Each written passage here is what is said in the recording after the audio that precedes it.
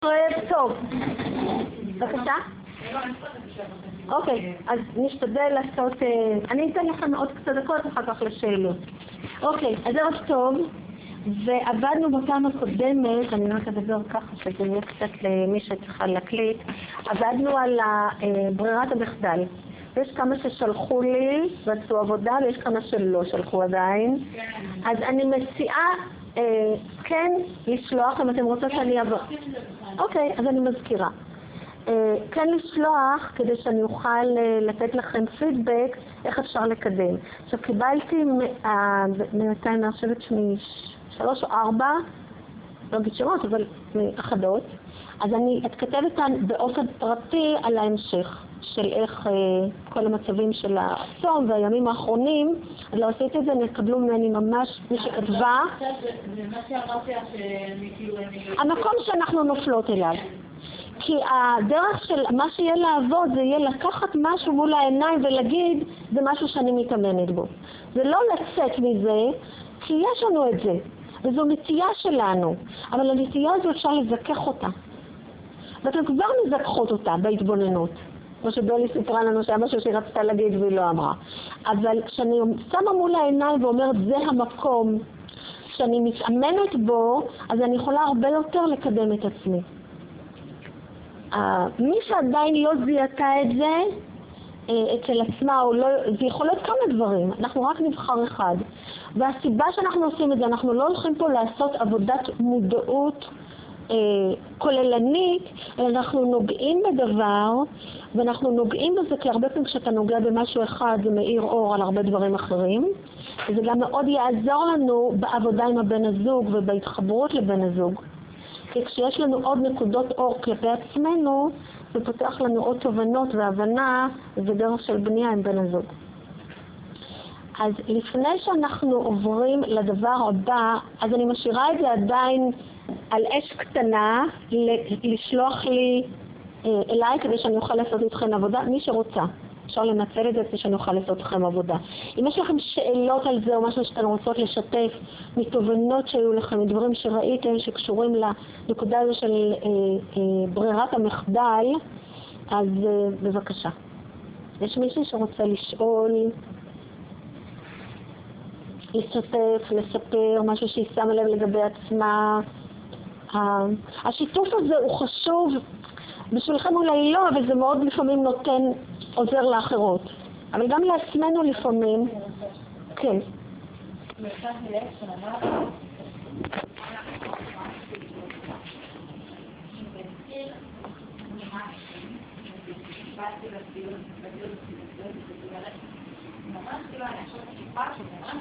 בגרדן שלו נגיד נפצר כזה שהוא מבחינתי ממש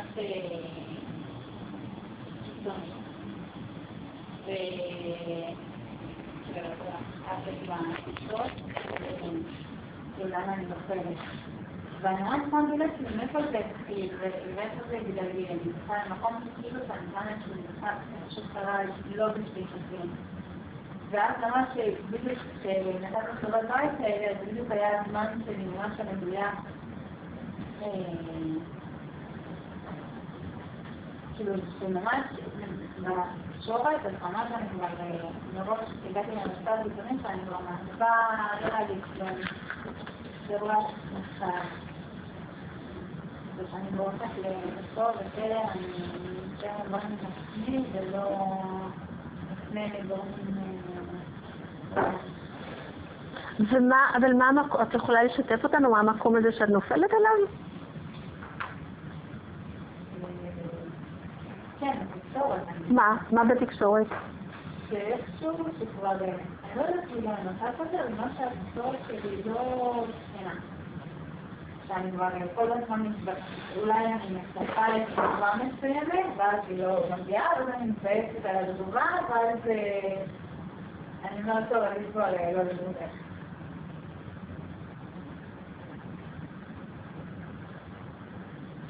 אוקיי, וכשהתגובה הזו מגיעה כשאת מבקשת בקשה? או כשאת מעירה הערה? או כשאת משתפת דעה? אני משתפת משהו.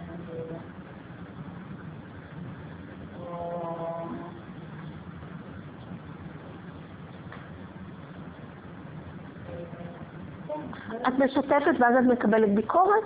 או דעה שאת לא נעימה לך, או של... כן, זה כל פעם נתן לנו שוב, פשוט הגייס לי עכשיו, אשתי שכל פעם אני מקבלת מהתשובה מה שאני אומרת. מישהו ספציפי? לא. כל מיני אנשים? לי. אז בעצם בגלל לא עושה את זה, זה לא הייתי ככה. אז אני לא יודעת שזה שכל תשובה שאת מקבלת? הרבה. גם עכשיו? לא. אוקיי.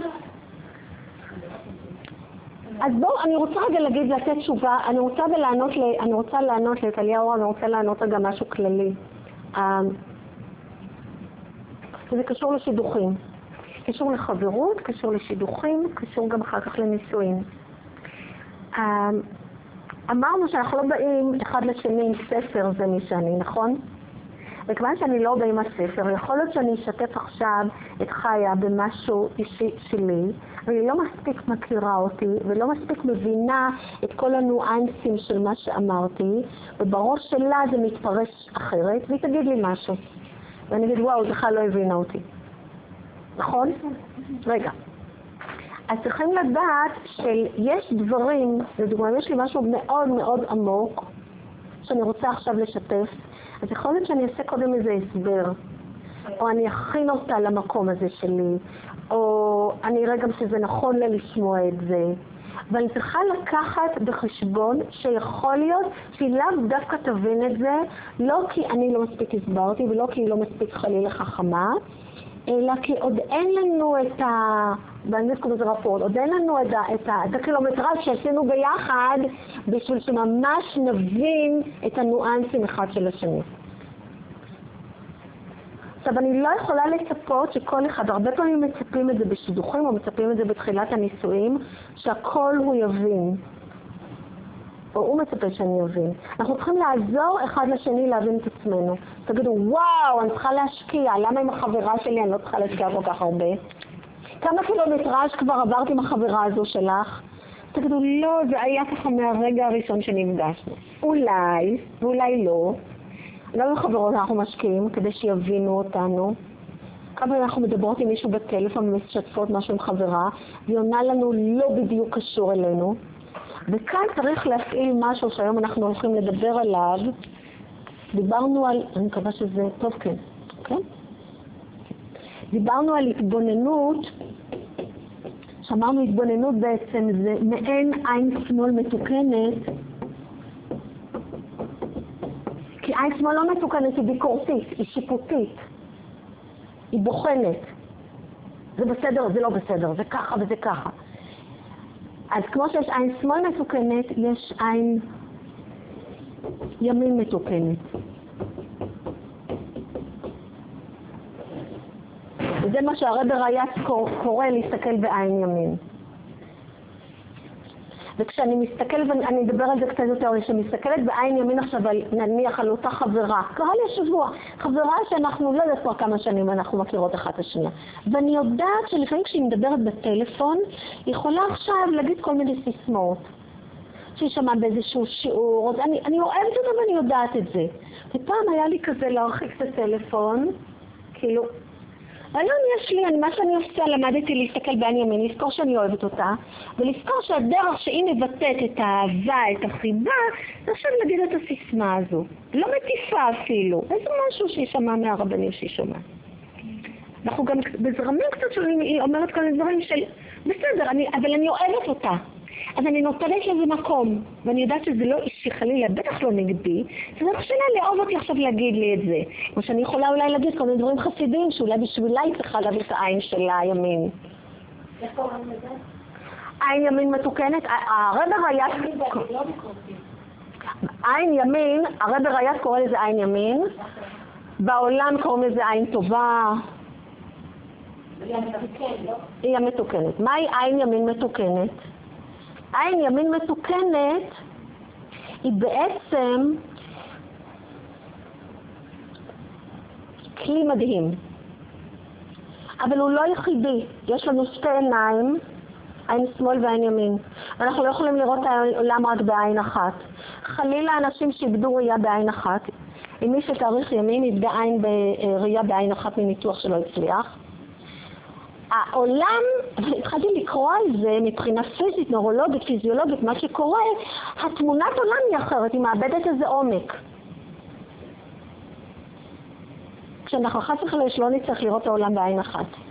אם אתם זוכרות משהו משיעור פיזיקה, אם למדתם את זה, אז בעצם הראייה שלנו, הקרניות נכנסות לעין, בכלל מרכז הראייה שלנו נמצא פה במוח, שהוא הופך את התמונה, אבל בעצם רק מהאינפוט שמגיע לשתי עיניים מצטיירת התמונה המלאה. זה קשה, כי אנחנו עדיין רגילים, המוח שלנו רגיל לפרש את העולם בשתי עיניים. מה, נסתכל עין אחת? לא רציתי. חס וחלילה, לא. קדוש ברוך הוא ברא אותנו בשתי עיניים. ומה שנותן עומק, אני מדברת על הראייה פיזית, זה שתי עיניים, ראייה של שתי עיניים. אני מדברת על פיזי, אבל כל דבר שהוא בפיזי יש לו שורש רוחני. אז עכשיו אני רוצה לחזור לרוחני, אז אני אומרת, בפיזי צריכים שתי עיניים. אחרת אין לנו עומק. אנשים לא עלינו עם ראייה של עין אחת, איבדו עומק. ולראות ראייה פיזית בלי עומק יש לי חברה שהיא ככה, ופעם ניסתה להסביר לי מה היא רואה ומה היא לא רואה. זו תמונת עולם אחרת לגמרי. היא צריכה כל הזמן ללמד את עצמה שמה שהיא רואה זה לא זה. ובעצם מה שאני רואה אותך, ואני רואה את הירוק טורקיס שלה, אני לא בטוחה שמה שאני רואה ומה שאת רואה זה אותו דבר. יש מקום במוח שמפרש את התמונה הפיזית. אבל תבינו למה זה חשוב. כי אי אפשר רק עין ימין ואי אפשר רק עין שמאל. גם אם הן מתוקנות. צריכים את שתיהן. בבקשה. המתוקנת היא ההתבוננות, הלא מתוקנת זה שיפוטי, ביקורתי. אני קולטת הכל מההתחלה, אני רואה אותה מההתחלה, אני ננה. ויכול להיות שמה שהם רואים זה נכון, אבל זה לא מתוקן. למה זה לא מתוקן? כי זה הופך לעמדה, זה הופך לגישה, זה הופך לצרות מוחין. עין שמאל כשהיא לא מתוקנת הופכת לצרות מוחין. אנשים מאוד חכמים, מאוד אינטליגנטים, הופכים לצרי מוחין. צרות מוחין, זה ביטוי בחסידות קטנות מוחין. שהמוח נהיה קטן. כאילו אתה רואה את העולם ממש תחת פריזמה מאוד מצומצמת. לדוגמה, כל הגברים הם ננה. כל אתה בהכליל אוטומטית, אני רואה מישהו שהוא מתנהג ככה, הם כולם ככה.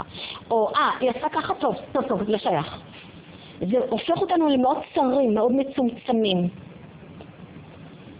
זה לא מתוקנת. מה עושה מתוקנת?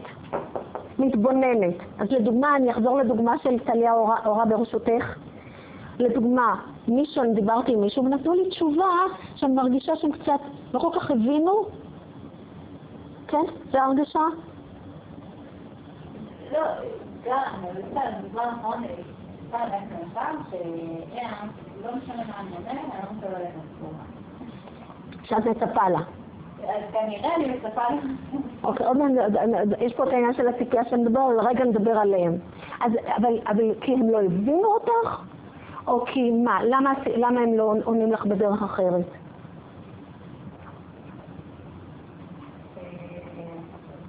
למה את חושבת? כאילו אפשר עוד לא... אוקיי, אני כאילו נורא פעמים מחכה שאני לא מסיים לדבר, אבל אני אחשוב מה זה. אבל זה פעם קורה שאני מבינה שאנחנו שולפים. ורגע, עוד לא סיימתי לדבר, עוד לא מספרתי את הכל, עכשיו כאילו... אוקיי, אז בעין שמאל הלא מתוקנת, וואו, הם שולפים, אפשר לדבר איתם, נכון? טוב, אני אשתוק, אני בכלל אשתוק, ואני יכולה אפילו להגיע למסקנה, עכשיו אני אשתוק עם כל העולם.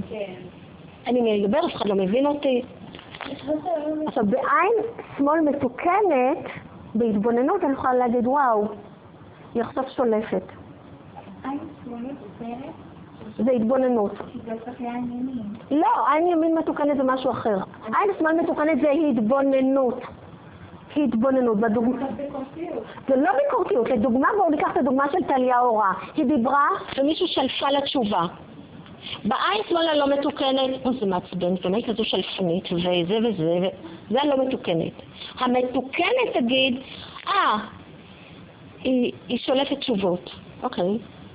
ראיתי את זה, התבוננתי, זו תקרה, זו רצפה, והיא שולפת תשובות. למה אמרתי זה תקרה וזה רצפה? יש לי איזה משהו רגשי לתקרה הזו? זו עובדה, זה שולחן, והיא עכשיו שולפת תשובות. התבוננתי. התבוננות מרחיבה לי את המוח, כי אז אני יכולה לחשוב, אוקיי, מה אני עושה עם מישהו ששולף תשובות? במקום עכשיו אני ככה, או נסגרת או נלחמת, או קופאת. שזה ההישרדות, רק רגע, בהתבוננות. עכשיו שאני מתבונן, היא שולפת תשובות.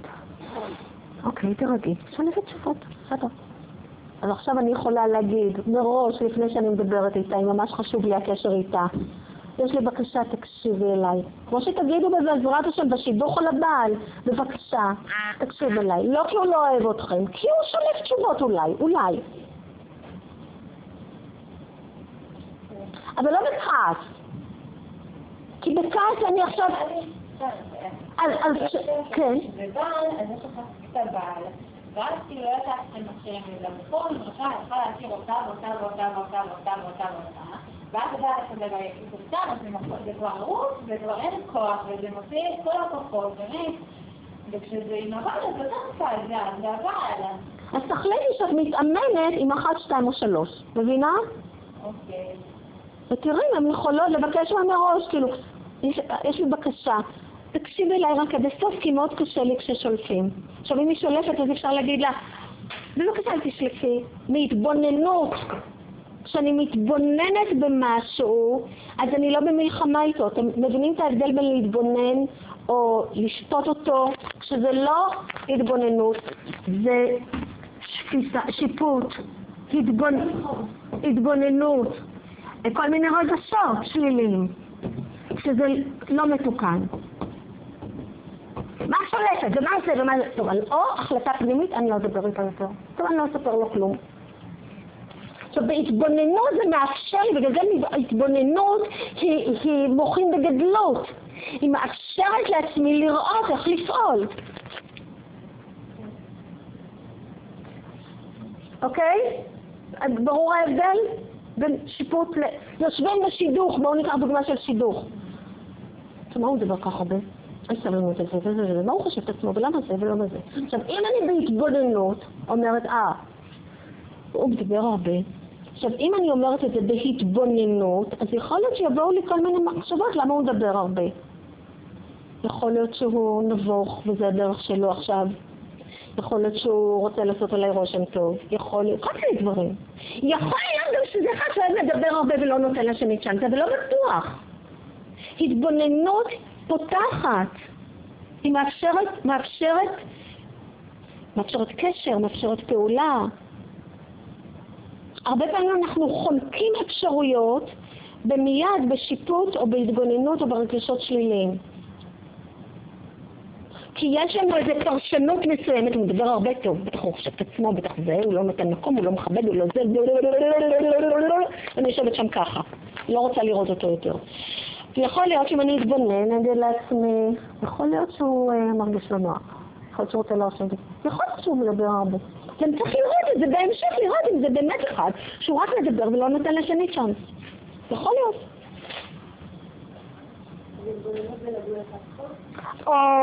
התבוננות היא עדיין, היא תכניס את הכף זכות. ההתבוננות זה ראשית כל לראות את העניין, אבל כדי שהתבוננות תהיה, בגלל זה אמרתי צריכים את שתי העיניים, עין ימין תעזור פה. כי מה עשיתי בעצם אמרתי, אולי הוא לא מרגיש נוח עם עצמו, אולי הוא רוצה לעשות עליי רושם טוב, אולי הוא גם באמת אחד שמתדבר הרבה ולא נותן לשני, אולי. בעצם לימדתי זכות עליו, עין ימין. הסתכלתי בעין טובה. אבל להצטרך את שתיהן, לא רק אחת. כי יש כאלה שלכל העולם הן מלמדות זכות, גם במקרים שלא צריכים ללמד זכות. אז בגלל זה יש כאלה שיצטרכו לחזק את ההתבוננות, ויש כאלה שיצטרכו לחזק את העין ימין, ויש הרבה שצריכים לחזק את שתיהן. יש אחת שבאה לשידוך והיא נותנת זכות לכל העולם. לא משנה מה הוא יגיד, לא משנה מה הוא יעשה, לא משנה איזה קווים אדומים הוא יעבור. בדיבור לא צנוע, בהתנהגות לא צנועה, בהננה, נניח, והיא מלמדת זכות, אבל לא נעים לי לפגוע בו. ואולי טוב, ואז תחת הכותרת הוא גבר, או הוא בחור, או הוא בן, מכניסים המון שריטות. אז עין ימין זה לא היה עכשיו ללמד זכות על כל העולם בעיוור. זה כן לעשות התבוננות. יש מקרים שאנחנו נשים גבול גם בהתבוננות. אני יכולה ללמד עין ימין, ללמד זכות על הבן אדם, על הנשמה שלו, אבל לא על ההתנהגות שלו. כמה שאומרים על ילדים, נכון? אומרים, אל תבקר את הילד, תבקר את ההתנהגות. היום כבר אומרים, לא את ההתנהגות, אפילו אומרים, יש לו כנראה מצוקה. יש לו קושי. אנחנו אומרים להם, תלד טוב, את לא צריכה להגיד לו את זה. אז מה אומרים להם? אם מישהו עבר קווים אדומים בשידוך, קווים אדומים, אפשר לסיים שידוך אם מישהו עבר קווים אדומים. הייתה בחורה של נפגשה עם מישהו, אני חושבת שסיפר לכם את זה פה. טוב, התחיל את כל מיני סרטים וכל מיני דברים ממש לא צנועים. לא משנה כמה דתי הוא היה. ויש משהו, לא נעים לי לפגוע בו, טוב, אני אלמד עליו זכות. לא, יש מקום שאני אלמד זכות על הנשמה שלו, מסכנה נקלעה לכזו התנהלות, ולעצור את הפגישה ולהגיד, אני מאוד, ואני חושבת שכדאי לסיים, או אפשר גם להגיד, אני עייפה, ראש כואב, לא משנה מה, לסיים. לא חייבת עכשיו להסביר ולהצטדק, אבל זה קווים מדהימים בעזרת השם שלא תגיעו לשם. אני רק מדגישה את זה של ללמד זכות, אחר יש בנות שאומרות, אחרי לימדתי עליו זכות. גבר נקה לא נלמד עליו זכות, נלמד זכות על הנשמה שלו, אבל לא על ההתנהגות שלו, אוקיי? ללמד זכות זה לא עיוור. זה לא עכשיו נשלח אהבה לכל העולם ונצבע את כולם בברוד. יזרקו עלינו טילים ואנחנו נאהב אותם. ונחפש את האלימות בתוכנו, קיבלתי איזה אימייל. כולנו נחפש את האלימות בתוכנו, ואולי זה מה שישנה את המצב במזרח התיכון. על איזה ענן ורובץ יושבת גברת. אז יש מקום שאנחנו צריכים לדעת קווים אדומים. על ללמד זכות, אני יכולה ללמד זכות על נשמה ולא על ההתנהגות. זה לא אומר שכל התנהגות תהיה מקובלת. כמו עם ילד, גם ילד בגן. תלמדי זכות על הנשמה שלו, אבל יש דבר שתגידו לו עד כאן. נכון? תנסי להסביר לו את זה בדרך טובה ובזה וזה, אבל יהיו גם גבולות. אבל תכוננת לו, את אומרת לו, וההתנהגות נכנסת לו. את לא אומרת לו את זה. יכול שאת אומרת, יכול שלעצמך את חושבת את זה. בדיוק בשכרדית הייתה מאוד מהצעה, שמה? שאמרה הילד הוא לא טיפש, והוא אומר, את אומרת לו, הוא טוב, אתה טוב, להתנהגות שלך לא טובה, והוא עושה את ההתנהגות שלו, אז בית המנוע משהו לא טוב, זה עושה גם לא לך. המסקנה של זה, שלמרות שאמרנו שהוא לא טוב, הוא טוב, הוא חושב שאמרנו שהוא לא טוב. כן, אבל יש מקום של לתקן התנהגות. יש מקום שאנחנו רואים, אנחנו ככה לא מתנהגים. אוקיי? אבל בואו, אני לא רוצה להיכנס עכשיו לחינוך ילדים, אנחנו עוד לא שם, קודם נבנית הזוגיות, ובשידוך את לא הולכת לתקן אותו, את לא מחנכת אותו, צריכים לזכור, אוקיי? אנחנו לא בגן, אנחנו כן אבל נדע לזהות קווים אדומים. אז אני יכולה בעיקרון ללמד זכות על נשמה של בן אדם, לא אומר שכל דבר אני צריכה לקבל, ויהיו דברים שאני לא אקבל. וגם בנישואים יש דברים לא לקבל. יש מקומות, יש קווים אדומים. אז ההתבוננות פלוס עין ימין פני ההורה יכולה לאפשר לי להגיד אוקיי, אני מלמד עין ימין עליה זכות שהיא לא מורגלת והיא ככה היא שולפת, היא לא נגדי, לא קשור אליי. עכשיו השאלה מה אני עושה עם זה. אז יכול להיות שאני רוצה לבנות את הקשר, ופעם הבאה לפני שאני מתחילה אני אומרת לעצמי, אני נורא מחבבת אותך, יש לי בבקשה רק תקשיבי אליי עד.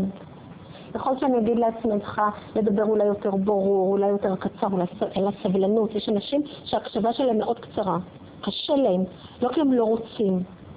יכול להיות שלהם צריכה לדבר להקשבה שלהם, כמו שמדברים לפעמים לילד. תתחילי עכשיו לנאום לו נאום ארוך, הלך לך לאיבוד. ואז בהתבוננות בעין ימין תוכלי לדעת איך להתנהג ספציפית עם אותו אדם. אבל העבודה היא שלך, ולא לנסות עכשיו עם כולם, להחליט, 1, 2, איתם להתאמן.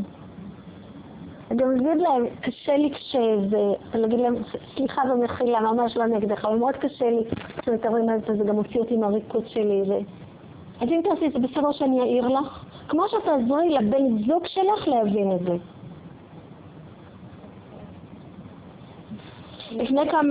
לפני חצי שנה, לפני כמה חודשים, הייתי אצלנו שם במרכז המסחרי, הלכה איזו אישה עם הטלפון, והיום שומעים את כל השיחות של כולם בטלפון, ואני לא יודעת מה קרה לה איזה משהו. ובעלה מה הוא עשה? נתן לה עצות. ואז היא הולכת וברכה היא צועקת. אני אתן לי עצות, אתה לא מבין, אתה יושב עכשיו במשרד שלך, ואתה לא מבין מה אני צריכה להתמודד, אז אל תיתן לי עצות. ואז בשביל שלה ונרגעה, היא אמרה לו, תקשיב, אני רק טלפנתי שמישהו יבין מה שקורה לי, בבקשה רק תקשיב אליי. ואז היא המשיכה ללכת וכל הטונים נרגעו. בעצם מה היא עזרה? היא עזרה לו בעין ימין, היא אמרה, אולי זה עכשיו מה לעשות, הדרך שלו לעזור, זה לתת עצות.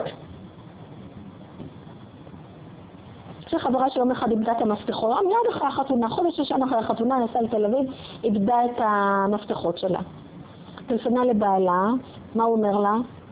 טלפנה למשטרה, תעשי ככה, עכשיו זו אחת, חצה בגיל 40, עם ניסיון, עצמאית, ידעת להתמודד עם דברים, היא לא טלפנה עליו לקבל עצות, אבל בראש שלו, הוא חושב שכך הוא יעזור לה.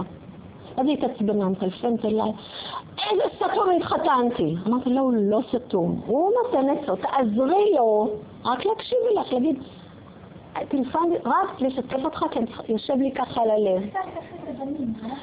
אומרים שככה בנים, לאו דווקא, יש יותר, אחרי גיל 50, מי שפה יוצאת עם בני 50 הם יותר ככה, בגילי 30 הם פחות. כבר הם קצת... אבל צריכים לדעת, אפשר בעין ימין להבין שזה לא נגדנו, זה לא שהם לא מעריכים אותנו, לא חושבים שאנחנו טיפשים, אלא זה סוג של התנהלות, ואני יכולה אבל לעזור למי שאני איתו בקשר, ובעזרת השם הולך להיות הבעל ויהיה הבעל, לעזור לו, לדבר איתי, שנדבר בדרך שתעזור לשנינו. אז זה בדיוק המשך של טליה אורה. אז עין ימין, עוד קצת על עין ימין אני רוצה לתת לכם.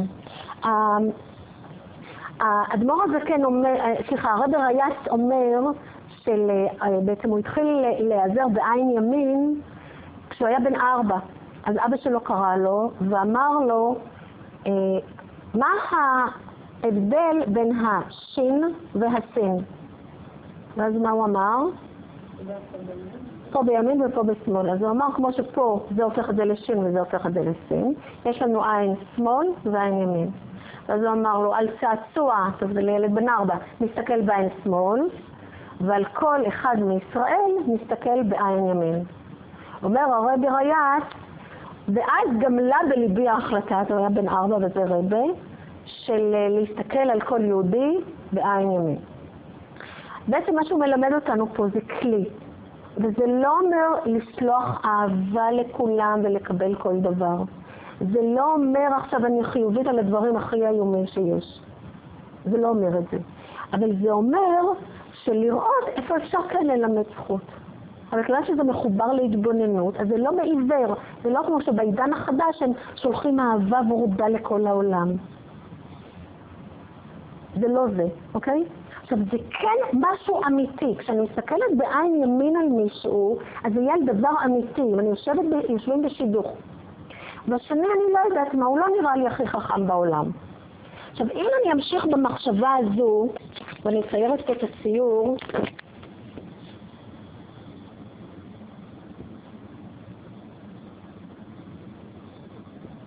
טוב, זה אני לצורך העניין, זה שערות.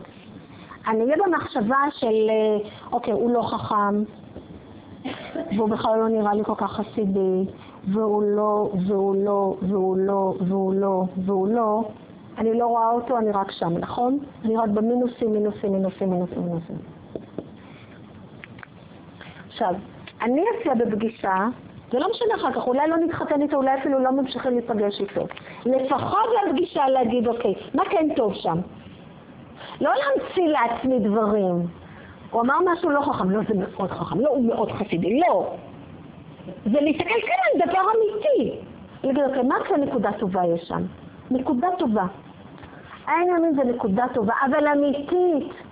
זה לא סתם לשלוח אהבה לכל העולם, זה נקודה טובה אמיתית.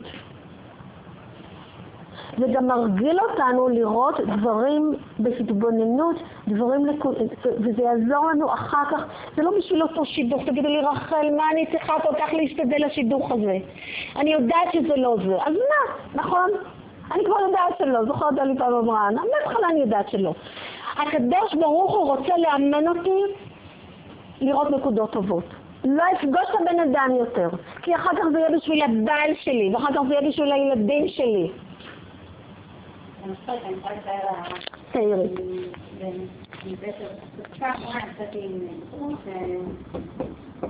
שבאמת התבוננתי עליו, ובאמת כל המכלול לא התאים לי. ואז שגם מספרת וראית מה שכאילו שלי את הפגישה וזה, מה חשבתי להגיד דברים חיוביים, כי אני יודעת בתוך תוכי וזה לא מתאים. אז כשאת אומרת לא, וכן להתבונן על דברים כאילו חיוביים, איך באיזשהו מקום זה כן תורני להמשך של ה... ראשית כל תורני לי כבן אדם בעולם לעשות את העבודה שלי. להתאמן לראות נקודות טובות. כי אחר כך זה יהיה בשביל הבעל הפרטי ובשביל הילדים הפרטיים. הבעל הכי מדהים בעולם, הנשמה הכי שאני מרגישה הכי קשורה אליה, שייכת אליה. יהיו מצבים אחרי הנישואים שהשיפוטיות והביקורתיות תעלה. למה? כי ככה אנחנו. ואישה גם כשהיא נשואה אחרי 20 שנה לפעמים שואלת את עצמה אם זה הבן אדם שבאמת הכי מתאים לי בעולם. אז אנחנו מתרגלים לראות נקודות טובות. מתאמנות בזה. השם נותן לנו הזדמנות. אמרתי לא להמשך, כאילו לא להמשך. כן אתה להתבונן. נהדר! ברור השם התחלת להתבונן. זה יהיה שקר להגיד הכל לא טוב בו. כמו שזה יהיה לו אמת להגיד הכל טוב בו. מי ששתקל לי, הוא פשוט פרפקט, הוא פשוט מושלם. אני אגיד לה, רגע, בואי ננחת, תתחילי להתבונן, כי אני רוצה שתדעי גם שדברים אחרים, דיברנו על ברירות המחדל, שצריך להתמודד איתם. זה לא שחור ולבן. אמרתי לעצמי, אז שנייה, אם דברים טובים, גם למשל. אוקיי, עכשיו אני צריכה לשאול את עצמי, יופי, אז אני יוצאת משם ואומרת, וואו, יש נקודות טובות, ויש גם נקודות שמאוד מפריעות לי.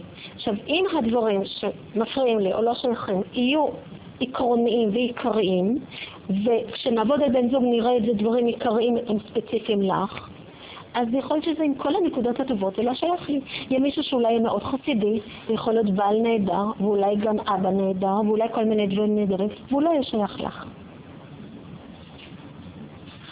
יכול להיות. אז זה להתחיל להתבונן, זה להתחיל להיות אמיתיים עם עצמנו, שזה נכון, יש גם נקודות טובות. כי מאוד קל לפסול שידוכים ולהגיד, טוב, זה לא בסדר וזה לא בסדר וזה לא בסדר, אבל זה עדיין לא האמת.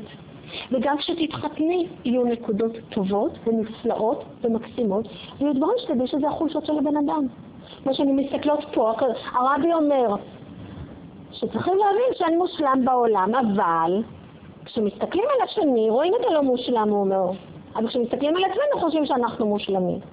אז אנחנו, עליו שיש כאלה שגם מסתכלים על עצמם כל הזמן בעין שמאל לא מתוקנת. נדבר על זה עוד מעט. אז זה יהיה נכון לדעת שלכולנו יש, בגלל זה דיברנו על ברירות מחדל. זה מאוד להכין אותנו לנושא הזה של ההבנה יותר לעומק של מי הבן אדם, ולראות מה נכון לנו ומה לא נכון לנו. יכול להיות מישהו מקסים, שם בנות אומרות לרחל, אבל הוא כזה חסידי, והוא יכול להיות בעל טוב ואבא טוב. איך אני יכולה להגיד לא לכזה דבר? אבל יכול להיות שיש שם דברים מסוימים שבשבילה הם מאוד בעייתיים. לדוגמה, יש נשים, לא רק לצורך הדוגמה פה, יש לדוגמה מישהי שצריכה מאוד, מישהו שהוא שתי רגליים על הרצפה. אם הוא לא שתי רגליים על הרצפה, היא הולכת לאיבוד. יש פה כאלה? בנות? אחרי זה בתפקוד בעולם הגשמי. יש כאלה שממש צריכות את זה, לדוגמה. שבפה איזה אחד מרחף. ענק בחסידות, ענק בתורה, ענק בזה, אבל הוא קצת מרחף. יש אחת שלא תהיה מסוגלת להתמודד עם זה, ומתישהו מסכן היא תקפצ'ת אותו ותקפצ'ת את עצמה. יכול להיות שזה לא מתאים לה. יכול להיות. אז הסתכלות לעומק ספציפית תהיה לכל אחת. אתם תדעו בהמשך כשנדבר על הבן זוג, בשיעור על הבן זוג, יש לנו ככה, היום אנחנו מדברים על זה, אנחנו עושות איזושהי עבודה אישית על להיות אישה, שבוע הבא בעזרת השם שיעור על נישואים, ואחר כך אנחנו עוברים לשיעור על הבן הזוג, יהיה לכם תשובות יותר ספציפיות, איזה דברים אסור לי לוותר עליהם. אפילו אם כולם אומרים לי, תשמעו, בעל נהדר, הוא יהיה מקסים, אבל לי זה לאו דווקא שייך. אני רוצה שתוכלי להיות מחוזקת מבפנים ולדעת, לא, זה לאו דווקא נכון לי. זה שרואים דברים טובים על השני, זה, לפעמים אנחנו מפחדות לראות את זה, אבל לא צריכים לפחד, זה טוב לראות. להתחיל לראות נקודות טובות על אנשים בעולם זה נפלא, זה תרגול אדיר להיכנס לחיי זוגיות יותר טובים, לגדל את הילדים שלך. ואז צריכים לשבת ולהתבונן. תהיה התבוננות, איזה דברים יש שהם חיוביים, איזה דברים מאוד מפריעים לי, ולהגיד לעצמי אולי אני צריכה עוד לבדוק את זה לעוד פעם או פעמיים, ואז לשבת ולראות אם אני לא יכולה להבין לבד, אם מישהו שאני נעזרת בה. במהלך הסדנה הזמנתי אתכם להיעזר בי. אוקיי, שאלה.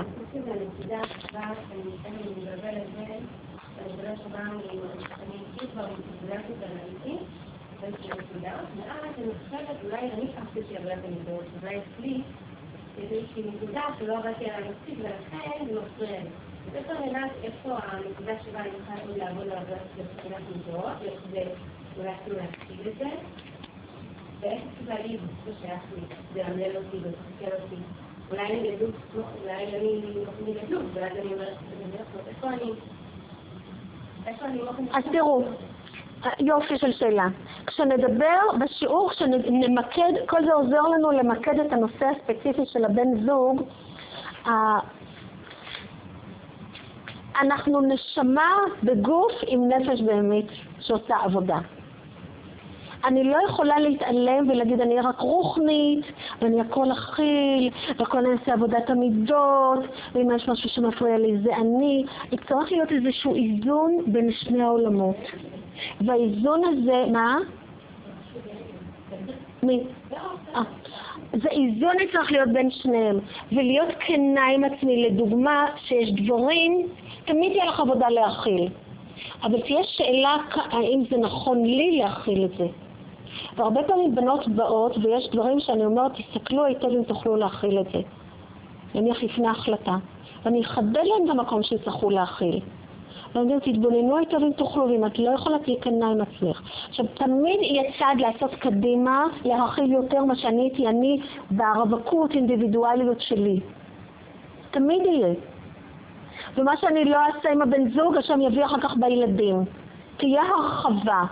אבל זה לא אומר שאני עכשיו צריכה לקפוץ ממגדל של 100 מטר ולהגיד, סליחה חופשית ואני אעשה את זה כי השם איתי ואני למדתי חסידות. זה גם לא נכון. צריך להיות איזה חיבור בין שני העולמות. והרבה פעמים לבעלות תשובה, ואני אומרת כבעלת תשובה, יש לנו איזו נאיביות של וואו. אז מה שאנחנו עושות פה זה יהיה חיבור. אנחנו רוצות לעשות חיבור, נרצה את ההתבוננות הזו, אבל לא רק אותה. נרצה גם להבין דברים על הנפש ודברים של העולם הזה, ולפתוח את העיניים שם. לדוגמה, אם מישהו קשה לו לתפקד, אבל יהיה לכם רשימה של דברים להסתכל עליהם, אני רק לצורך לסבר את האוזן, מישהו קשה לו לתפקד. הוא לא מסוגל להחזיק עבודה, הוא לא מסוגל להתמודד עם עבודה, הוא לא מסוגל להיות יציב, הוא לא מסוגל, מכל מיני סיבות. יכול להיות ענייני קשב ריכוז שלא טופלו, יכול להיות כל מיני דברים, יכול להיות דברים נורולוגיים, יכול להיות דברים כאלה, יכול להיות דברים כאלה. עכשיו נניח שזה בא באיזשהו בלון ענק רוחני כזה, ומישהי לא רוצה להסתכל על זה, ואחר כך היא מתמודדת עם זה ביום יום, ומתמודדת עם זה בצורה קשה, והיא בעצם אומרת שבעצם אם הייתי מבינה יותר את ההשלכות של זה, אני לא יודעת אם הייתי נכנסת לזה. אז פה אני אומרת, יש מקומות שאני אומרת לבנות, תסלחו לי שעכשיו אני מורידה את ההליום שלכם קצת לרצפה, אבל אני רוצה גם שנסתכל שם. זה יצטרך להיות גם בעיניים של השכל ישר להסתדר. כאן איתי? וגם בעיניים הרוחניות וגם בעיניים של השכל הישר. ולא משנה שהשטחנית או המשפיעים או הרבנים אומרים שהוא שידוך נהדר, זה לא יהיה קשור. כי אני צריך לראות שזה מישהו שאני אוכל. עכשיו תמיד יהיה הרחבה, תמיד יהיה להכיל משהו מעבר. אבל שאלה כמה? עם ילדים כבר השם לא שואל אותנו, שולח את הנשמה, ואומר, תגדלו, והוא שולח להם נשמות מאתגרות. הדעה שלי שבנישואין, הגדילה שלנו, ההרחבה שלנו, ההכלה שלנו צריכה להיות באיזושהי הבנה. עכשיו, יש אחת שתקפוץ ב100 מטר, אבל היא נכנסת לשם בהירה לחלוטין לכל המשמעויות, ומבינה שהיא בחירה חופשית לזה. זה לא אומר שלא יהיה לה קל, אבל לפחות היא לא תהיה שם קורבן. לא של עצמה, לא של הקדוש ברוך הוא, לא של הברכה של הרבי, סליחה על הבוטות, אבל זו האמת. לא של המשפיעה שאמרה לי, לא לשטחנית שלחצה אותי. אנחנו נרצה להגיע לנישואין, להחלטה על נישואין, בהחלטה בהירה של חיבור. ובזו העבודה שאנחנו עושים פה, לעזור לנו להגיע למקום הזה. ואתם לא לבד. אבל איך קוראים כל כך הרבה דברים של אחרים ובכלל חדשות מאוד עם מה הולכים? את תראי שאפשר. זה כאילו לעשות? ראשית כל תתחילי להתבונן במקום לשפוט, את תתחילי לראות הרבה יותר. מבינה? במקום להיכנס לפרשנות שלי, רק להתבונן, פשוט להתחיל להתבונן. בשידוך עצמך? גם בשידוך, כן. גם בפגישות להתבונן. גם לחפש נקודות טובות, אבל גם להתבונן. אבל אתה לא רואה שהוא מדבר עליו? כשאני שם. אז אני גם יכולה לראות נקודות טובות, וגם להתבונן, ואם לא תוך כדי אחרי. ולהתבונן, לא להיות שם, תראי, בלב אחרי הראש שלך עובד. אני עכשיו מדברת, הראש שלך עובד. נכון? הראש של כולנו עובד. אבל את יכולה לפתוח את עצמך עכשיו, להיות כאן, נכון? אז אני יכולה ללכת הביתה ולהגיד, אוקיי, עם מה יצאתי? מה שמתי לב? מה ראיתי? אוקיי, עין ימין. אני רוצה עוד כמה דברים על עין ימין. אז אנחנו מדברים על עין ימין. עין ימין היא כלי, זה לא רק לשידוכים, כלי הכרחי אחר כך לנישואים. אבל זו עין ימין מתוקנת. זה לא כל דבר הוא טוב. לא כל דבר אני אצבע עליו, אני אעשה עליו ספרי ורוד, והוא בסדר. טוב, הוא גבר. זה לא זה. זה נקודה אמיתית. כי לקחו את זה לכל מיני מקומות, יש כאלה שבנפש שלהם נותנות לאנשים לחדור לכל הגבולות שלהם, בלי כבוד, בלי לכבד. ואז אמרו, טוב, אז חייבת כאן לזה בחיוביות, לא. חשיבה חיובית עין ימין, נקודה טובה אמיתית, לא מדומה. לא נתן לי סתירה ואני אהפוך, כן, זה כל כך נעים הליטוף הזה. או שם תתעלי על עצמו. תלוי על מה. גבר מכה, אני אגיד לאף אחד לא להתעלות. או מישהו לא מכבד, אני אגיד לה לא, אל תתעלי. כן, לך לך ככה הביתה, במקום חס וחלילה לחשוב עליו, ואני לא יודעת מה, כל מיני דברים לא טובים, או כל מיני דברים מהפה לא טובים, יכול להגיד מסכנה הנשמה שלו. יש מקומות שעין ימין, אז אני רוצה לתת לכם עין ימין ואני אתן לכם תרגיל על זה. אז עין ימין, דמרנו על הרבי ריית, עין ימין, עוד קצת על עין ימין. לא השידוכים, זה החיים. הכל, החיים, זה להתאמן בזה. יש סיפור של הבעל שם טוב, שהוא נכנס לבית המדרש, ועמדו שם כמה יהודים ורבו ביניהם. עכשיו, אחד קרא לשני, אני אקרא אותך כדג. אקרא אותך כדג. היום אומרים אני אקרא לך את הצורה, אז זה היה אני אקרא אותך כדג. הבעל שם טוב שמע את זה, אמר לתלמידים בואו, והם כולם התאספו ושמו ידיים אחד על הכתפיים של השני, ואמר להם לעצום עיניים. והם כולם צעקו כשהם עצמו עיניים. כי מה הם ראו? הם ראו בפועל בממש שהוא קורא אותו כדג. הם ראו את זה.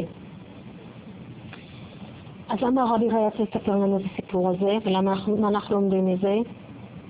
יש מציאות שקורית, מתרחשת במחשבה או בדיבור.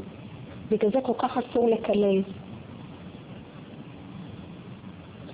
ממש אסור. ואם יש מישהי שבא מבית שזה ההתנהלות שלו, צריכים לדעת, יש פה תיקון ענק, ענק, ענק. זה ממש מביא דברים מאוד קשים. יש בספר הזיכרונות סיפורים מאוד קשים בבתים שזה קרה בהם. מישהי שמתמודדת עם משהו כזה במשפחה הפרטית שלה, שתדבר איתי, תכתוב לי ונחשוב על זה. אבל מה זה קשור? מה קשור מה? המחשבה.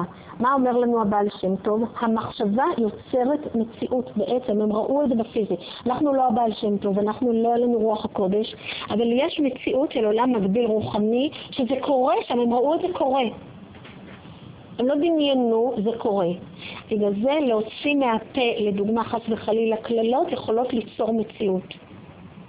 כמו שלהבדיל בעולם הקדושה, ברכה יוצרת מציאות. נאמר שאפילו ברכה של איש פשוט, בזמנים מסוימים, מתקבלת. יותר מכן. כן. אז הציניות או ביקורת קשה גם יוצרת מציאות. עכשיו, מחשבה שלילית יוצרת מציאות. אז היום יש את כל העניין של מחשבה חיובית, הכל התחיל בעצם עם הבעל שם טוב, אחר כך עם הצמח צדק, חשוב טוב היה טוב, יצר את כל העניין שהיום מדברים על חשיבה חיובית בעצם. אבל זה לא, כל דבר זה טוב. אוי, נמצאת לי סתירה עוד כמה זמנים. לא, זה לא זה. אני יכולה כן להגיד לעצמי, עזבי, אל תיכנסי לזה, מהבן אדם הזה תתרחקי, ונחשב מה עושים עם זה, ואם חס וחלילה שלא יהיה לכם אף אפילו מחשבה שזה יהיה הבעל שלכם, אבל אם זה בעל של מישהו, צריכים לחשוב מה עושים. זה לא להגיד, אוי זה נעים, מסכן הוא גבר, מסכן, פיתרו אותו, הוא לא שולט בעצמו. אוקיי? זה לא מחשבה חיובית. הבעל שם טוב אמר לנו, המילים והמחשבות יוצרות מציאות. כלומר, כשאנחנו מבינים את זה, אז אנחנו מבינים כמה חשובות המחשבות שלי. אם אני יושבת מול מישהו בשידוך, רק חושבת כמה הוא לא יוצלח כזה, וכמה הוא נראה רע, וכמה זה, וכמה זה, וכמה זה. עכשיו, אני לא אומרת כלום, אני רק מחייכת. הוא הרגיש את זה או לא הרגיש את זה? הרגיש? הלכתם פעם לראיון עבודה? איך הוא הרגיש? רוצות לתרגל את זה? כן. אוקיי, נעשה תרגיל קטן. אבל תהיו עדינות. בעדינות. אוקיי? רוצות לתרגל? אוקיי, אז תפנו אחד לשנייה בזוגות. ממש בזוגות, שבו ממש אחת מול השנייה.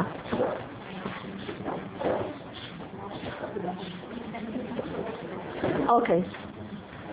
עכשיו אנחנו לא הולכות לשתף משהו קשה, בסדר? אנחנו לא הולכות להיות... את לבד. את לא לבד. כן, תעשו שלישייה. קרין בסוף לא הגיע. היו אזעקות בזמן האחרון? בנתניה משהו?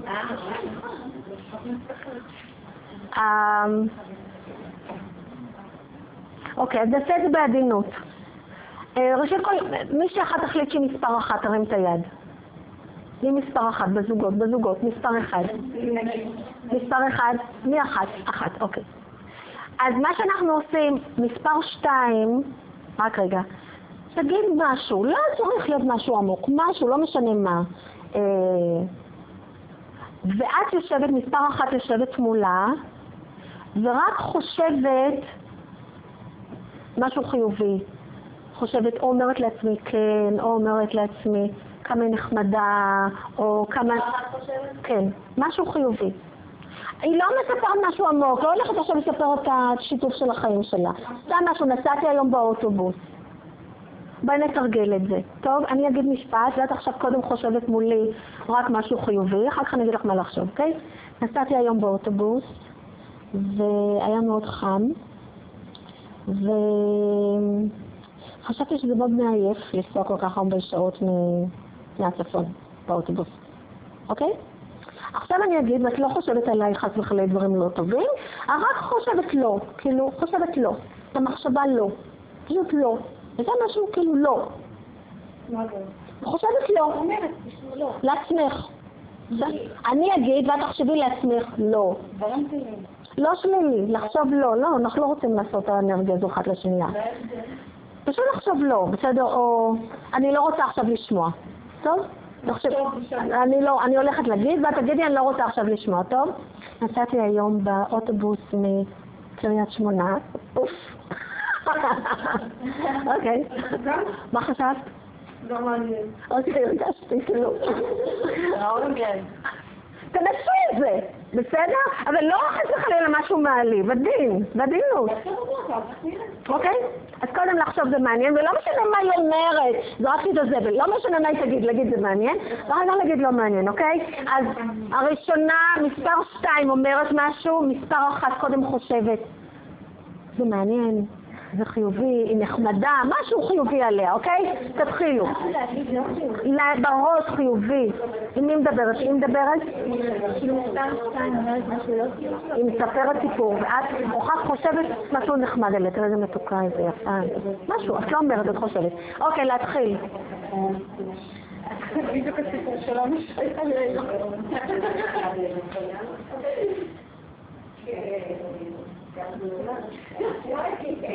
אוקיי, לעצור.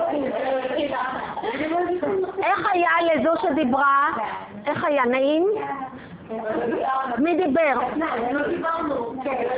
עוד לא הספקתן? רגע, איך היה לכם? אוקיי, והיה נעים לדבר. אתם לא ניסיתם? איך היה אצלכם? נעים לדבר? כן. נעים? איך היה? נעים? כן. היה? נעים. אוקיי.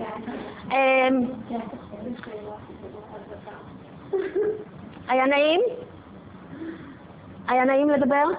לא ניסינו. עוד לא ניסינו, אז יהיה לכם עוד מעט הזדמנות. אז האחרות מתחלפו, רגע.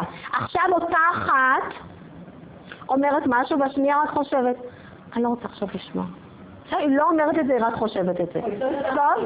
לא משנה מה תגידי, הלכתי לחנות. אוקיי? כן. קדימה. עכשיו, אז תתנו למישהו אחר, להגיד איזה משפט. רק תחשבי של, אני לא רוצה עכשיו לשמוע. תתחילי לספר משהו.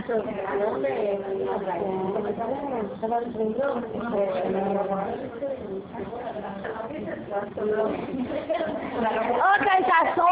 איך היה? הרגשת? מה הרגשת? מה את רוצה ממני? מה הרגשת? מה הרגשת? מרגישים. מה הרגשתן? מה הרגשתן? לא נעים. הרגשתן את זה? לא? מי דיבר? ולא הרגש, יכול להיות שהייתה עדיין חיובית, כי היא מתרגלת עין ימין. אוקיי, להתחלף. בנות להתחלף. עכשיו השנייה של מדברת, ואני חושבת רק משהו טוב עליה, או שנחמד לי לשמוע אותה. אוקיי? אז תעשו את זה.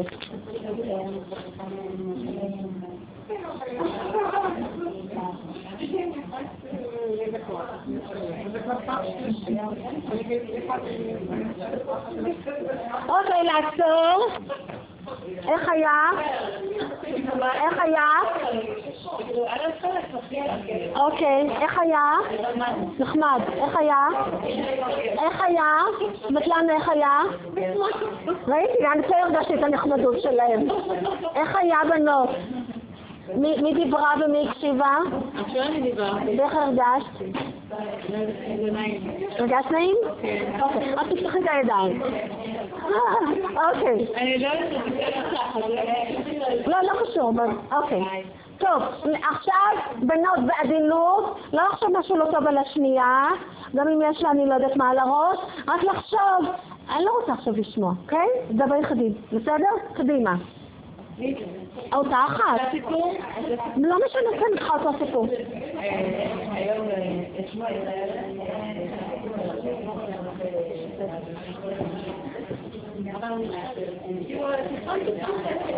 אבל הרגשת את זה? שאלה אני הרגיש, הרגשת?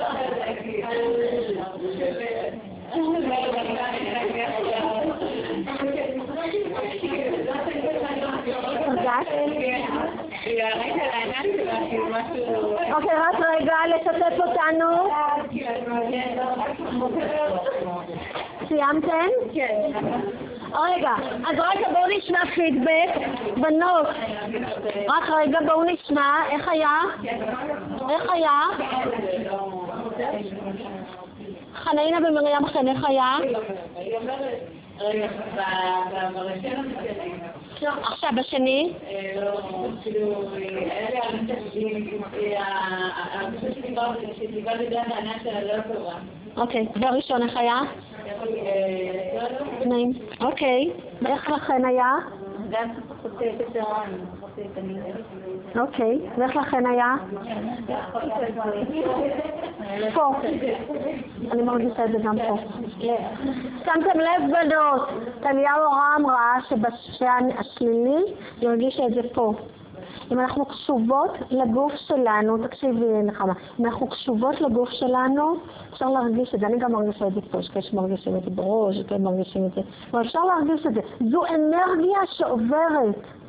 הבעל שם טוב אומר לנו, מחשבות פועלות, אדם נמצא, אחד שמחשבתו נמצאת, זה באמת, אנחנו שם, מחשבה זו פועלת. הם לא סתם ראו אחד שקורא את השני כמו דג, המחשבה פועלת פעולות. היא יוצרת מציאות, גם בעולם מסוים היא קיימת, והיא יכולה להשפיע גם פה. איך לכן היה? אני יודעת בדיוק. כן. אוקיי.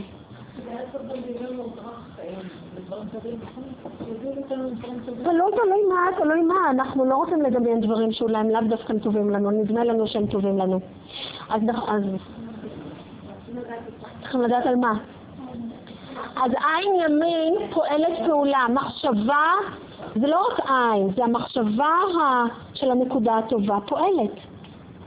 עכשיו בגלל זה אני מציעה בזוגיות בתקשורת, אם אין לנו עכשיו פניות נפשית להקשיב למשהו, להגיד אני מאוד רוצה לשמוע, אבל ספר לי את זה עוד חצי שעה, או ספר לי את זה בערב, כי זה בונה. כל פעם שאנחנו נותנים את התשומת לב ואת ההקשבה האמיתית, ואת העין הטובה ואת האוזן הטובה של צד ימין, זה בונה. יש הרבה זוגות שהפסיקו לדבר אחד עם השני, כי הם הגיעו למסקנה של קודם מה שצריך, והאוכל סיפרה לנו, טוב, הם לא מבינים אותי בלב אחי, אז אני אשתוק. ויש בעלים לא עלינו של, טוב, תלכי לפסיכולוגית. שאני אעזור, לא בבית יפרנו, לא אצלכם. כן, שאלה חנאינה. דוגמה מחותי כאן לסרון שאני מדברת איתה, ואני מרגישה שהיא לא מקשיבה לי. ואני אומרת, תקשיבי לי, אני מדברת איתה. אז אני מקשיבה. אל תגידי לה תקשיבי לי, אפשר להכריח מישהו להקשיב? מה אני אשים לו את האוזן, אני מסמר על ה... אני יכולה להגיד, אז זה בסדר איתה עכשיו לשמוע? את רוצה לשמוע? אני לא כן, כאילו שלא אז תראי מה באמת את יכולה לדבר איתה, כי את אולי מכריחה אותה לשמוע. מבינה? אם תתחילי יותר להשמיע כשהיא ממש פנויה ורוצה, אז הכל ישתנה. יכול להיות שזה יותר מדי, לפעמים יש כאלה שמדברים הרבה ולשני אין פניות לזה. לא כי הם לא אוהבים אותנו. מה קורה בזמן בניסוי? שבעזרת השם, הקדוש ברוך הוא ישלח לך בזוג שתהיה לו פניות נפשית ויכולת ובגרות פנימית לשמוע אותך, ותראי את זה כבר בשידוכים. את תראי את זה בשידוכים. כן, אבל שיש לו את זה, אם הוא לא יכול עכשיו, הוא יגיד את זה. אבל מי מרגישה שאיתו זה תמיד? עכשיו, אנחנו גם צריכות להיות כאלה שלא מכריחות את השני להקשיב אלינו. וזה שהשני עכשיו מקשיב אליי זה לא אומר, זה לא הוכחה שהוא אוהב אותי.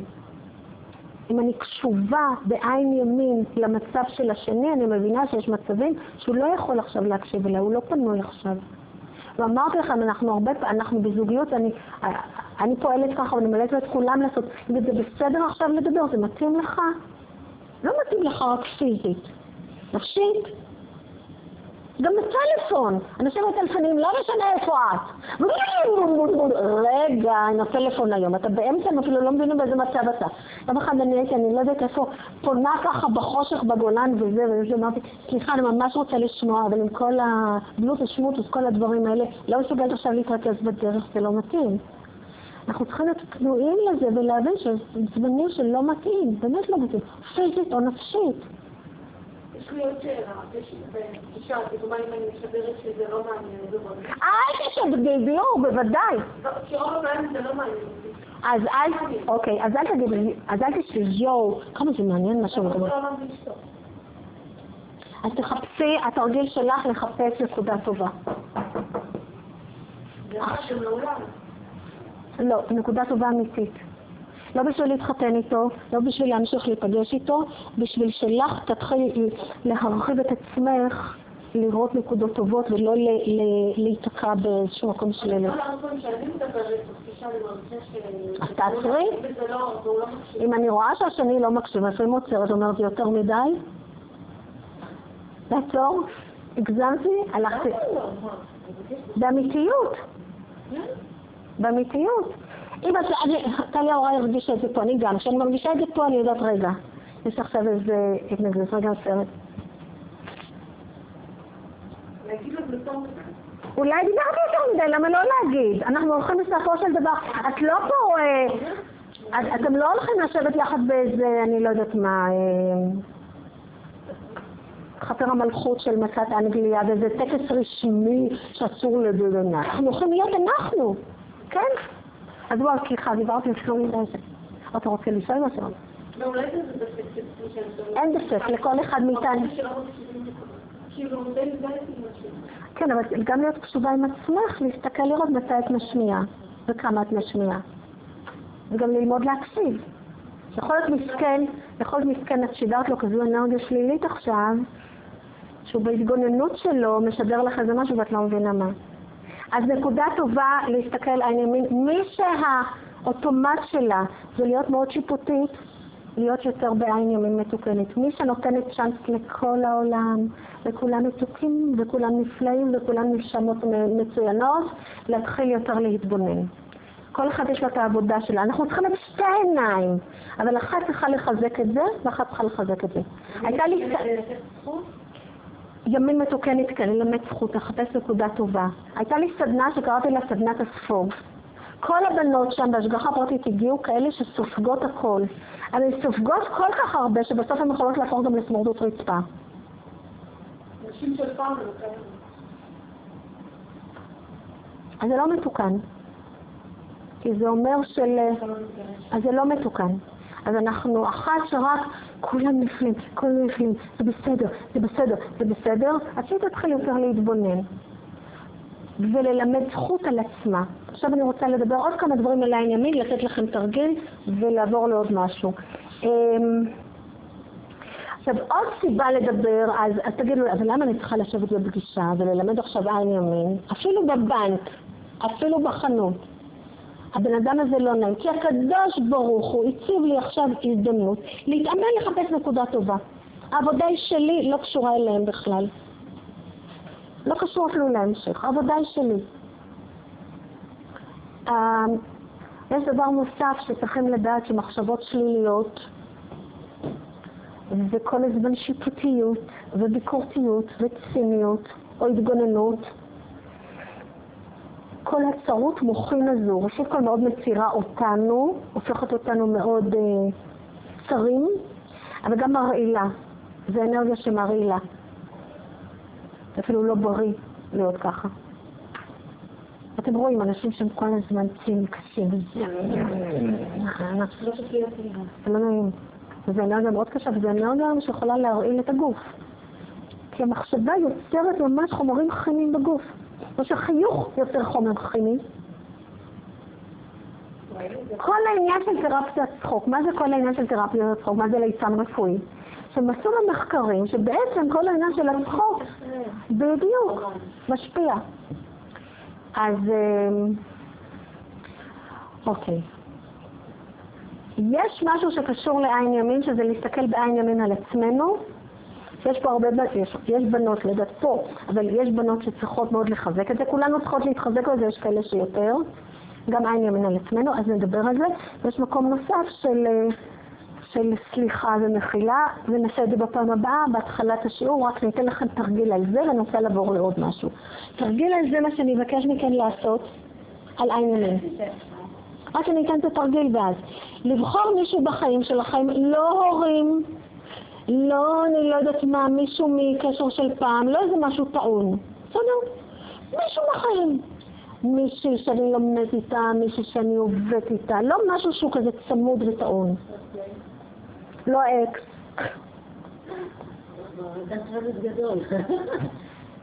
לא טעון, בסדר? עכשיו, מישהו אבל שבדרך כלל, המחשבות שלי הן לא הכי חיוביות עליה. אולי יש לי סיבה, אולי לא נחמדה. יש אישה, מה? אישה? לא משנה, איש או אישה. לא, אני לא יודעת, כאילו זה חברה. אוקיי. אבל יש לי מחשבות עליה לפעמים של לדבר יותר מדי, או היא כזו, או היא כזו, או היא כזו, או משהו בהשקפה קשה לי איתם. אני מדברת ככה. אוקיי. משהו בהשקפה, לדוגמה, לא יודעת, עכשיו מישהו מתחיל לדבר איתך לשלוח אהבה לפלסטינאים, אז העבודה שאני רוצה לעשות, מבקשת לעשות במשך השבוע, כשאתם רואים את הבן אדם הזה, כשאתם מדברים איתו, כשאתם פוגשים איתו, להפעיל עין ימין. זה אומר לחפש נקודה טובה, או ללמד זכות, או לחפש נקודה טובה, או לבוא מחמלה. יש מקרה שזה פשוט חמלה. יש מקרה שאין מה לעשות וזה יהיה חמלה.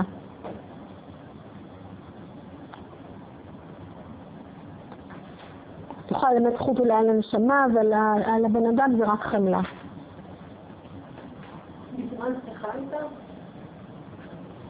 איתי שיחה היא במשרד שלי, איפה שאני עובדת, אני רואה אותה. רק אני חושבת, אני מתאמנת בעין ימין. לפעמים זה יהיה לחפש נקודה טובה בבן אדם, לפעמים זה יהיה ללמד זכות עליו, לפעמים זה יהיה חמלה. חמלה זה יכול להיות של וואו,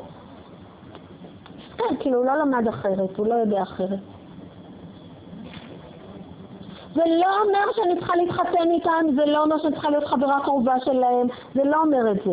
אבל אני כן משדרת איזושהי אנרגיה חיובית כלפיהם, של עין טובה, של עין ימין, וזה יכול להיות חמלה. אבל זה לא אומר שאני אתחיל להתווכח איתם. יכול שגם אני אגיד, אני יכולה לחשוב, להיות בחמלה אליהם, ואני לא רוצה להיות בסביבה שלהם, לגיטימי. מי אמר שאני צריכה להתמודד עם כל קושי של העולם? מי אני? הרבי? לא, באמת, מי אנחנו? אני רוצה משכנע, כי תבוא אליי, וזה כאילו לא קל. אז תלכי לשם מתוך בחירה חופשית ולדעת שגם אם היא תגיד דברים, אני עכשיו הולכת עם אוזן ימין להקשיב, לא בביקורתיות, ולהגיד היא זקוקה לי, אז היא ככה מדברת. לא, זה לא לי, זה סביבה שמתחילה. שמה סביבה? ביקורתית? מה? בעל שקשה לי מהתנהגות שלו שלו. חמלה. חמלה. ולזכור שהיא מסכנה, היא צריכה אותי. חמלה, חמלה, חמלה. חמלה. אבל יכול להיות שהיא צריכה שם עזרה רצונית. אני מדברת. אבל זה המציאות. אני לא יכולה להתחיל להתברר. דברי איתי אחר כך על זה. אפשר לתת במשהו? כן. אני מבין שכאן ראיתי שבאמת הולכת לעשות את התרגיל הזה או משהו, והיום זה מישהו שהיא מעבודה שלי, וקצת קשה, כאילו, מדברת קצת קשה לו, ושאלה אותי אם אחרי שאני אסיים פה את הסדנה, אם אני אוכל לשתף את המשהו או זה, וכאילו, ומצד אחד, כאילו, לצד חשבתי, כן או לא, אבל אמרתי, כאילו, מסכנה, כאילו, היא צריכה לשלוח קצת לפעמים את הלב שלה למישהו או משהו, ואם היא רואה, אם זה נוח, אז למה בתך אני אעשה את זה, ובאמת, כאילו, קבעתי את הדיסון, כאילו, ונראה לי זה חלק מהעבודה שכרגע לדעת לנו. אבל אם אני עושה את זה, לא לעשות את זה בתור קורבן. לא בתור קורבן. לא, באמת, אני הרבה פעמים עושה משהו לעצמי, אני אומרת, אני יודעת, זה לא הולך להיות קל, אני אומרת לעצמי, את לא הולכת אחר כך להתקרבן, את לא הולכת אחר כך, ואני יודעת שדברים שאני לא מסוגלת לעשות את זה, ואני לא, לקחת אחריות ולא להיות קורבן, אז הולכת לעשות את זה. אם בחרתי באופן מלא, אני אומרת, את יודעת, זה לא הולך להיות קל, תעשי את זה. כמו לפעמים מישהו במשפחה. שאנחנו יודעים שצריך לעשות ננה בשביל מצוות, אם זה כיבוד הורים, או אם זה זה, או אם זה זה וזה, ואחר כך אנחנו נונים קורבנות. אז לא להיות קורבן. שוב, לכבד את עצמנו, לכבד את הזמן שזה עכשיו בסדר איתי לעשות את זה. אני יכולה לעשות את זה. וכאן, לפעמים זה יהיה להרחיב את עצמי. זה גם כל כך כיף לי עכשיו. אמרתי, יאללה, קדימה, תעשי. אבל לא בלהיות קורבן, ככה זה לא עובד. ואז אני גדלה, אז אתן גם גדלות. לפעמים אומרים, למה שאני אתן לשני את המתנה? אני אומרת, נתת לעצמך בעצם. אז תעשו את התרגיל הזה, עכשיו אני אגיד לכם משהו. אחר כך תספרו לנו מה אתן הרגשתן,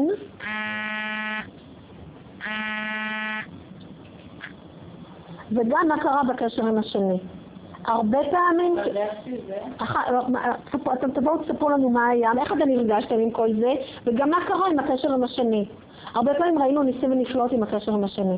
פשוט ניסים ונפלאות. אבל לא להיות צבועות. אוי, כמה את יפה! אוי, בנפקת! לא זה. זה מגעיל את השני ומגעיל את עצמנו. לא ידעתי. מגעיל גם אותי.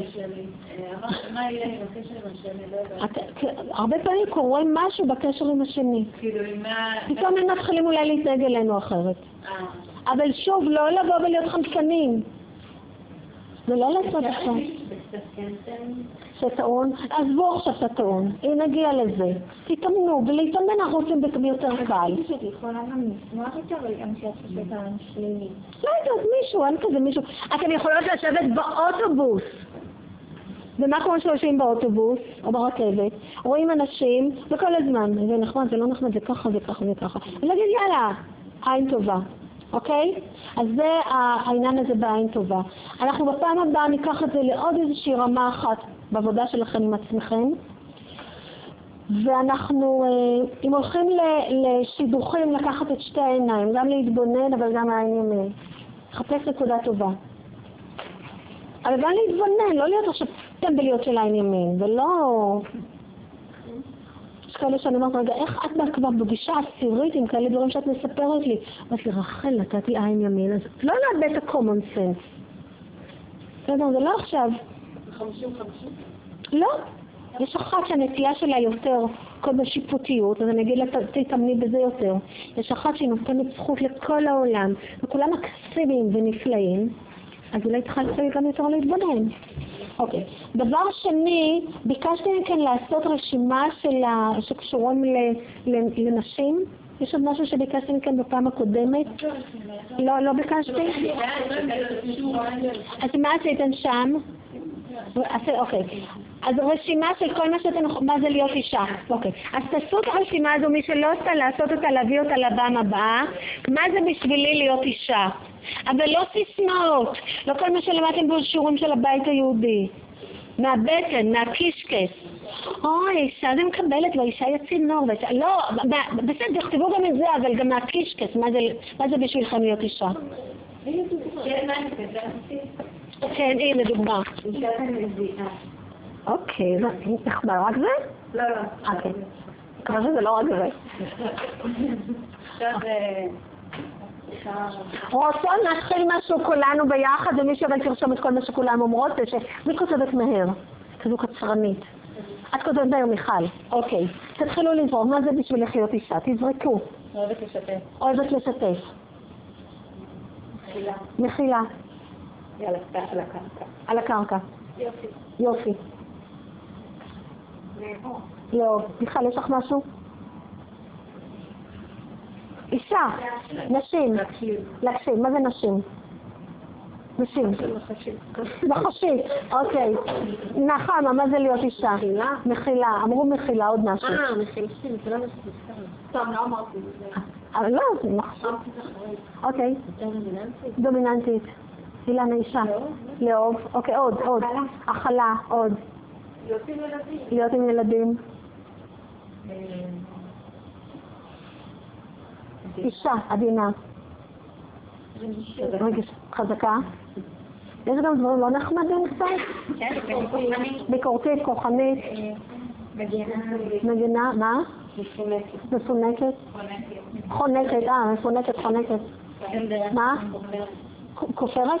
חופרת, אוקיי. שלי לא כופרת. לא קשר קדימה, נו. לא, אני מאוד בשלי, לא... אוקיי, עוד. לא עצמאית. עצמאית. זה בסדר שיהיה גם תלותית וגם עצמאית, זה יכול להיות, מה? צריכה הקשבה. דרך אגב, איך העצמאית והתלותית שייכות אחת לשנייה? אני חושבת שהילדה שאצלי עדיין התלותית, ומצד שני יש לו אותו זו, שאני ידע גם עצמאית. הרבה פעמים אנחנו לא יודעות איך להסתדר עם זה. כל הסיבה שאנחנו הולכות לעשות פה עבודה קצת נוגעות בעניין של האישה, וככה זה מעבר למה שלמדתם בשיעורי הבית היהודי, כי אנחנו נרצה לקחת את זה אליכם. כל זה הכנה לעניין של הבן זוג. כי הרבה פעמים יש לנו איזה ציפיות, ממה אני צריכה להיות, ציפיות, ואז גם הניסויים הם בציפייה, אמרת יש את החלום ושברו, אז אנחנו נרצה את הציפיות ואת החלום להעביר אז אנחנו ננסה גם להכיר את עצמנו ואת התפיסות שלנו ואת הציפיות שלנו, ועוד דברים על מה זה להיות אישה? מה זה? פגיעה. לראות הרבה דברים בזמן. אוקיי, עוד דברים? עקרת הבית. שזו שאלה מאוד גדולה, מה זה? אבל לא, עכשיו לא מה הרבי אמר, מה אנחנו בשבילנו, כמה אנחנו חיות מזה בשלום. יהיה מותר, תכינו את כל הדברים שיש לכם, דברים שאתם לא דווקא חיות איתן בשלום, בתפיסה היהודית של להיות אישה, או מה שאנחנו חושבים שזה, ונעלה את זה פה, בסדר?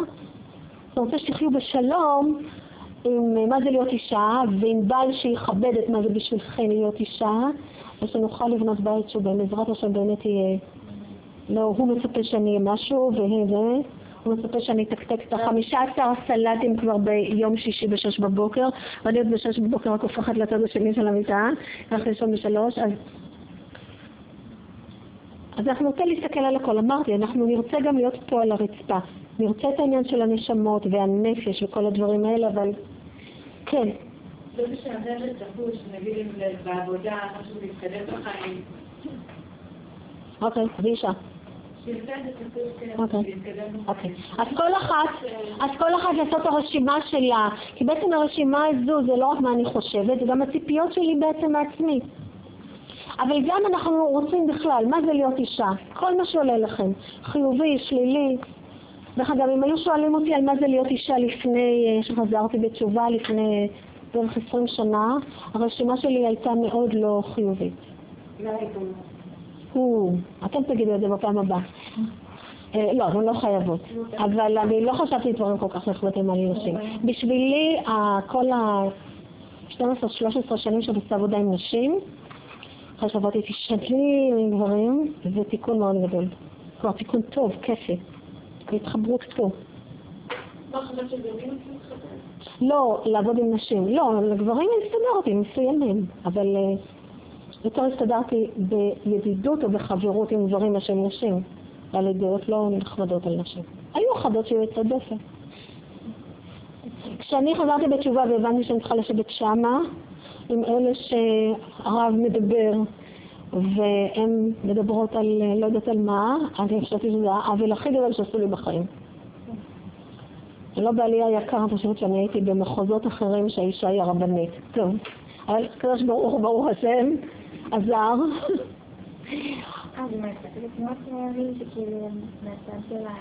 אבל זה המסע שלי, אנחנו נרצה את המסע שלכם. כל אחת מאיתנו בעולם שלו יש מסע.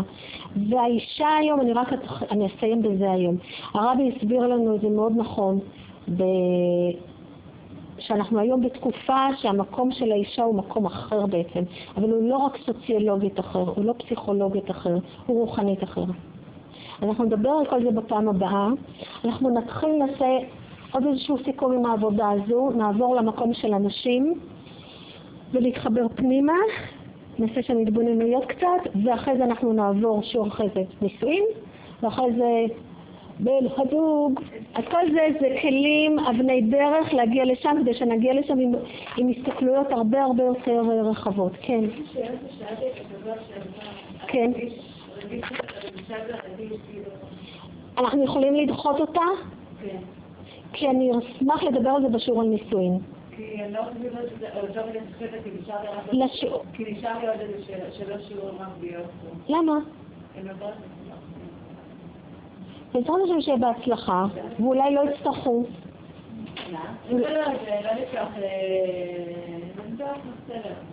בשיעור על נישואין נדבר על זה.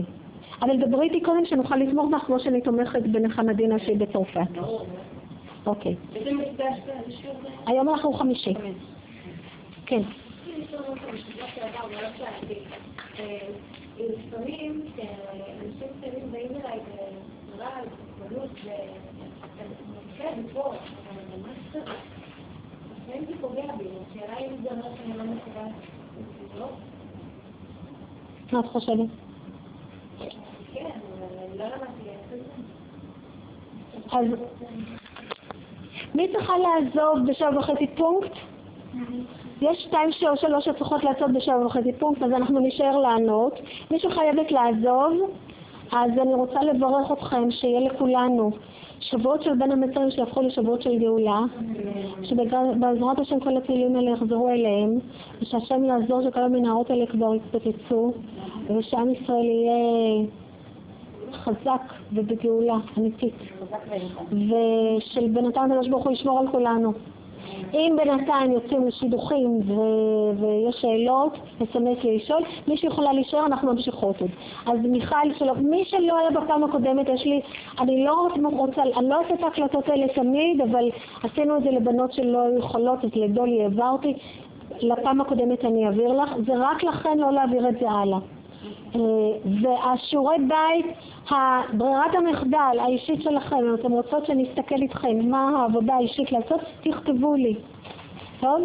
אני רציתי לדבר על איך לנצל את הפגישה איתי הפרטית, ואני אדבר על זה בפעם הבאה. כי מישהו שאלה אותי איך לנצל את זה, אני אדבר על זה בפעם הבאה. אנחנו נשארות פה לענות תשובה.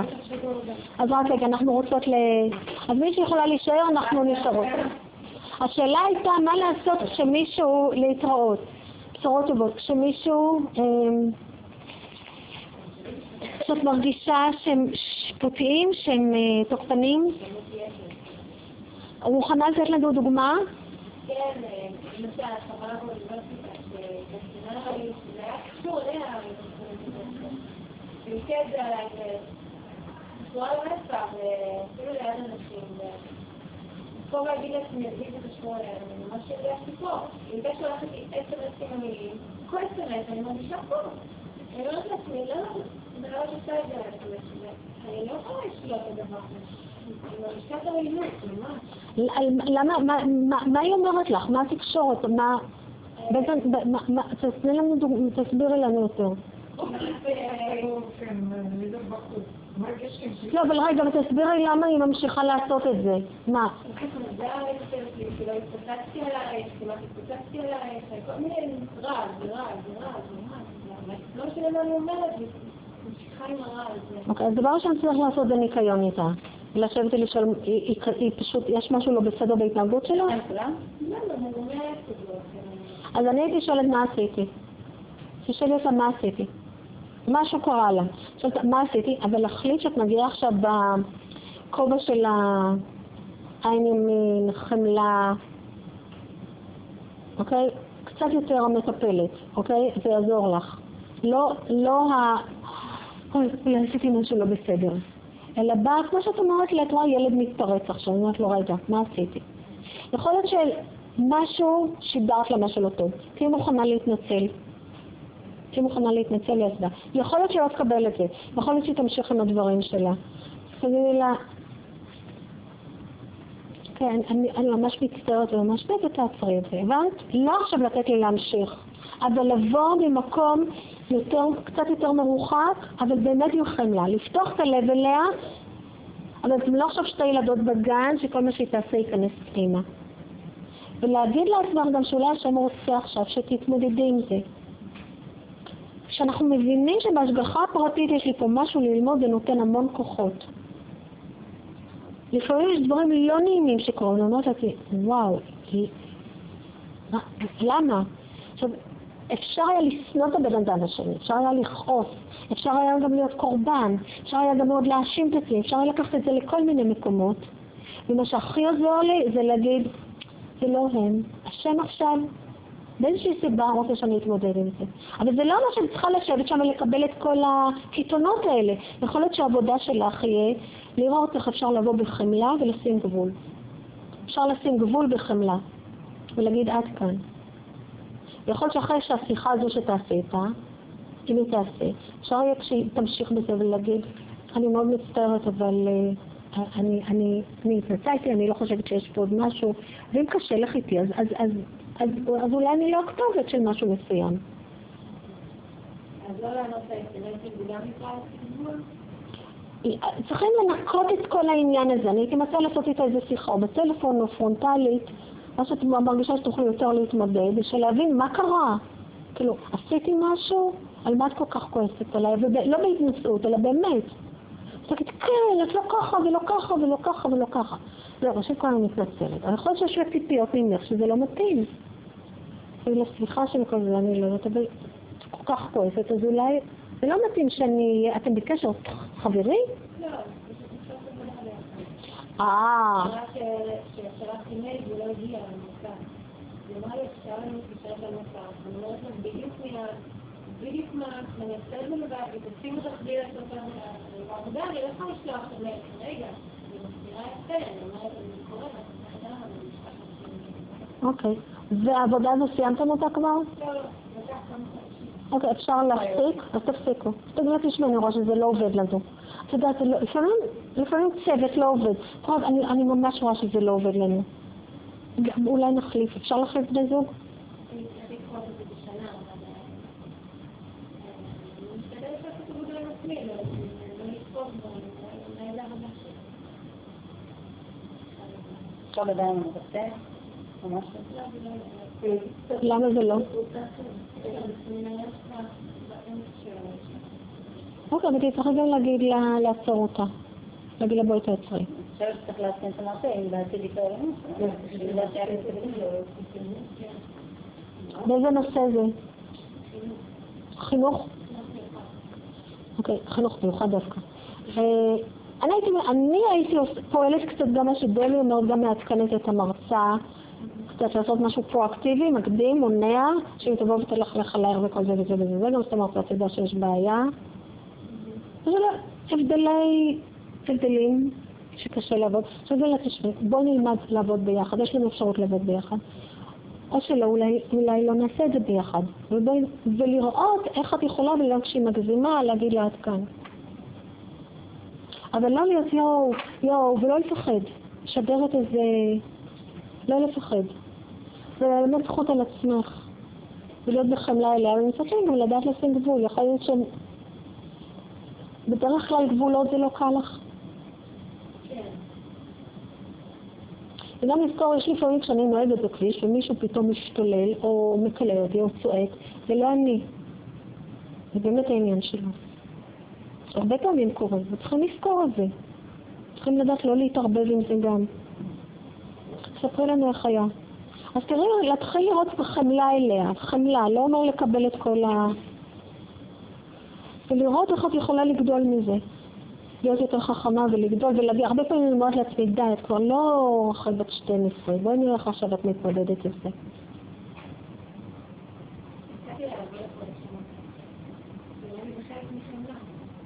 לא יודעת, יכול להיות שאותה זה מכעיס.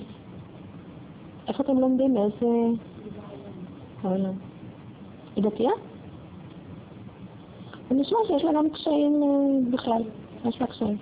אבל כמה שאת הולכת ללמוד חינוך מיוחד, אז השם נותן לך כבר התמודדות. יש לי שאלה. כן. אנחנו התחלנו את השיעור בנושא ברירות המסגרת שהיא כן. ואני באמת שמתוך הזדמנות ראיתי אם זה נורמלי שהברירות המסגרת שלי משתנות בהתאם לסוג האנשים. זאת אומרת, אם אומרים, הברירת המסגרת שלי ככה, בשידוכים זה ככה, עם חברות זה אחרת, אז מה, יגיע הבא וזה יהיה התנהגות שעדיין לא הכרתי, זה כאילו מאוד חושדת מזה. אז אני אומרת, כן. אולי יש התנהגות שאני עדיין לא מודעת אליה בכלל. איך אני אתנהג עם הדנגות שלי, כי עם כל אחד מתנהגת אחרת. בנפילות. בנפילות, כן. זה יכול להיות הכל ביחד. וגם אנחנו רוצים להיות מודעים ולהתחיל להתאמן, להכיר את זה. להתחיל להתמודד. זה יותר לקחת אחריות ולהבין, אוקיי, צריך ללמוד במקום להאשים את השני או להיות קורבן של עצמי. ולכולנו יש כמה. לפעמים אנחנו כועסים ולפעמים אנחנו נסגרים. ולפעמים אנחנו עושים את עצמנו שאנחנו האשמים שמשהו, שמפילים טילים על עם ישראל. בכל מקום אנחנו אחרת. אבל יש דברים, אני אמרתי אחת, רק בשביל שיהיה לנו משהו להתאמן. אם מישהו רוצה להסתכל על כמה, זה אפשרי. אוקיי, אז אנחנו פעם הבאה בעזרת השם לוקחות את העין ימין למקום הבא, עוברות לנקודה של הנשיות, ואחרי זה אנחנו נהיה בפרק על הנישואים. תאריך בשבוע הבא זה... כ"ג, לא. כן. כן. בסדר. אוקיי, אז אנחנו עוד בשלושת המצרים. בסדר, טוב מאוד. אנחנו נגיע לשיעורי האהבה ממש בשיעור של... קרוח, אני חושבת שאחרי 9 באב. אז מה לך? מיטל שמואלית רצתה לדבר על אפשרות שאולי נעשה איזשהו שבתון ביחד, אנחנו נסתכל על זה אם זה אפשרי. אז יכול להיות שאנחנו נעשה את זה, ואז אנחנו נראה. אוקיי, בנות, שיהיו בשורות טובות. אז ראשית, שיהיו בשורות טובות וכל טוב, ותודה על השיתוף פעולה ועל כולם שהגיעו הנה, ומי שלא הגיע, שהשם ישמור עליה. מחמדינה בצרפת וקרים בנתניה, שהשם ישמור על כולם, על כל היהודים.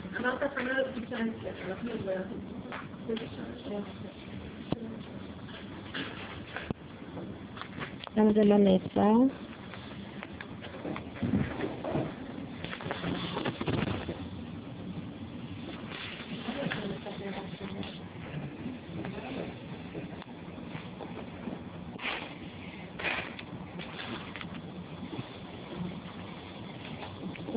זה לא נעצר.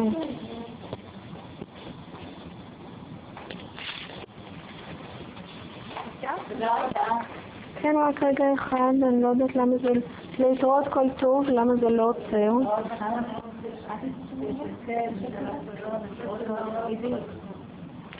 כן, אבל לפני הכל חפשת. פעם התחלת אבל אני לפני הכל חשבת? אני חושבת רק רגע אחד, אני מנסה לראות למה זה לא מתחבר. נתקע, לא. יפה, שתלים, נתקע.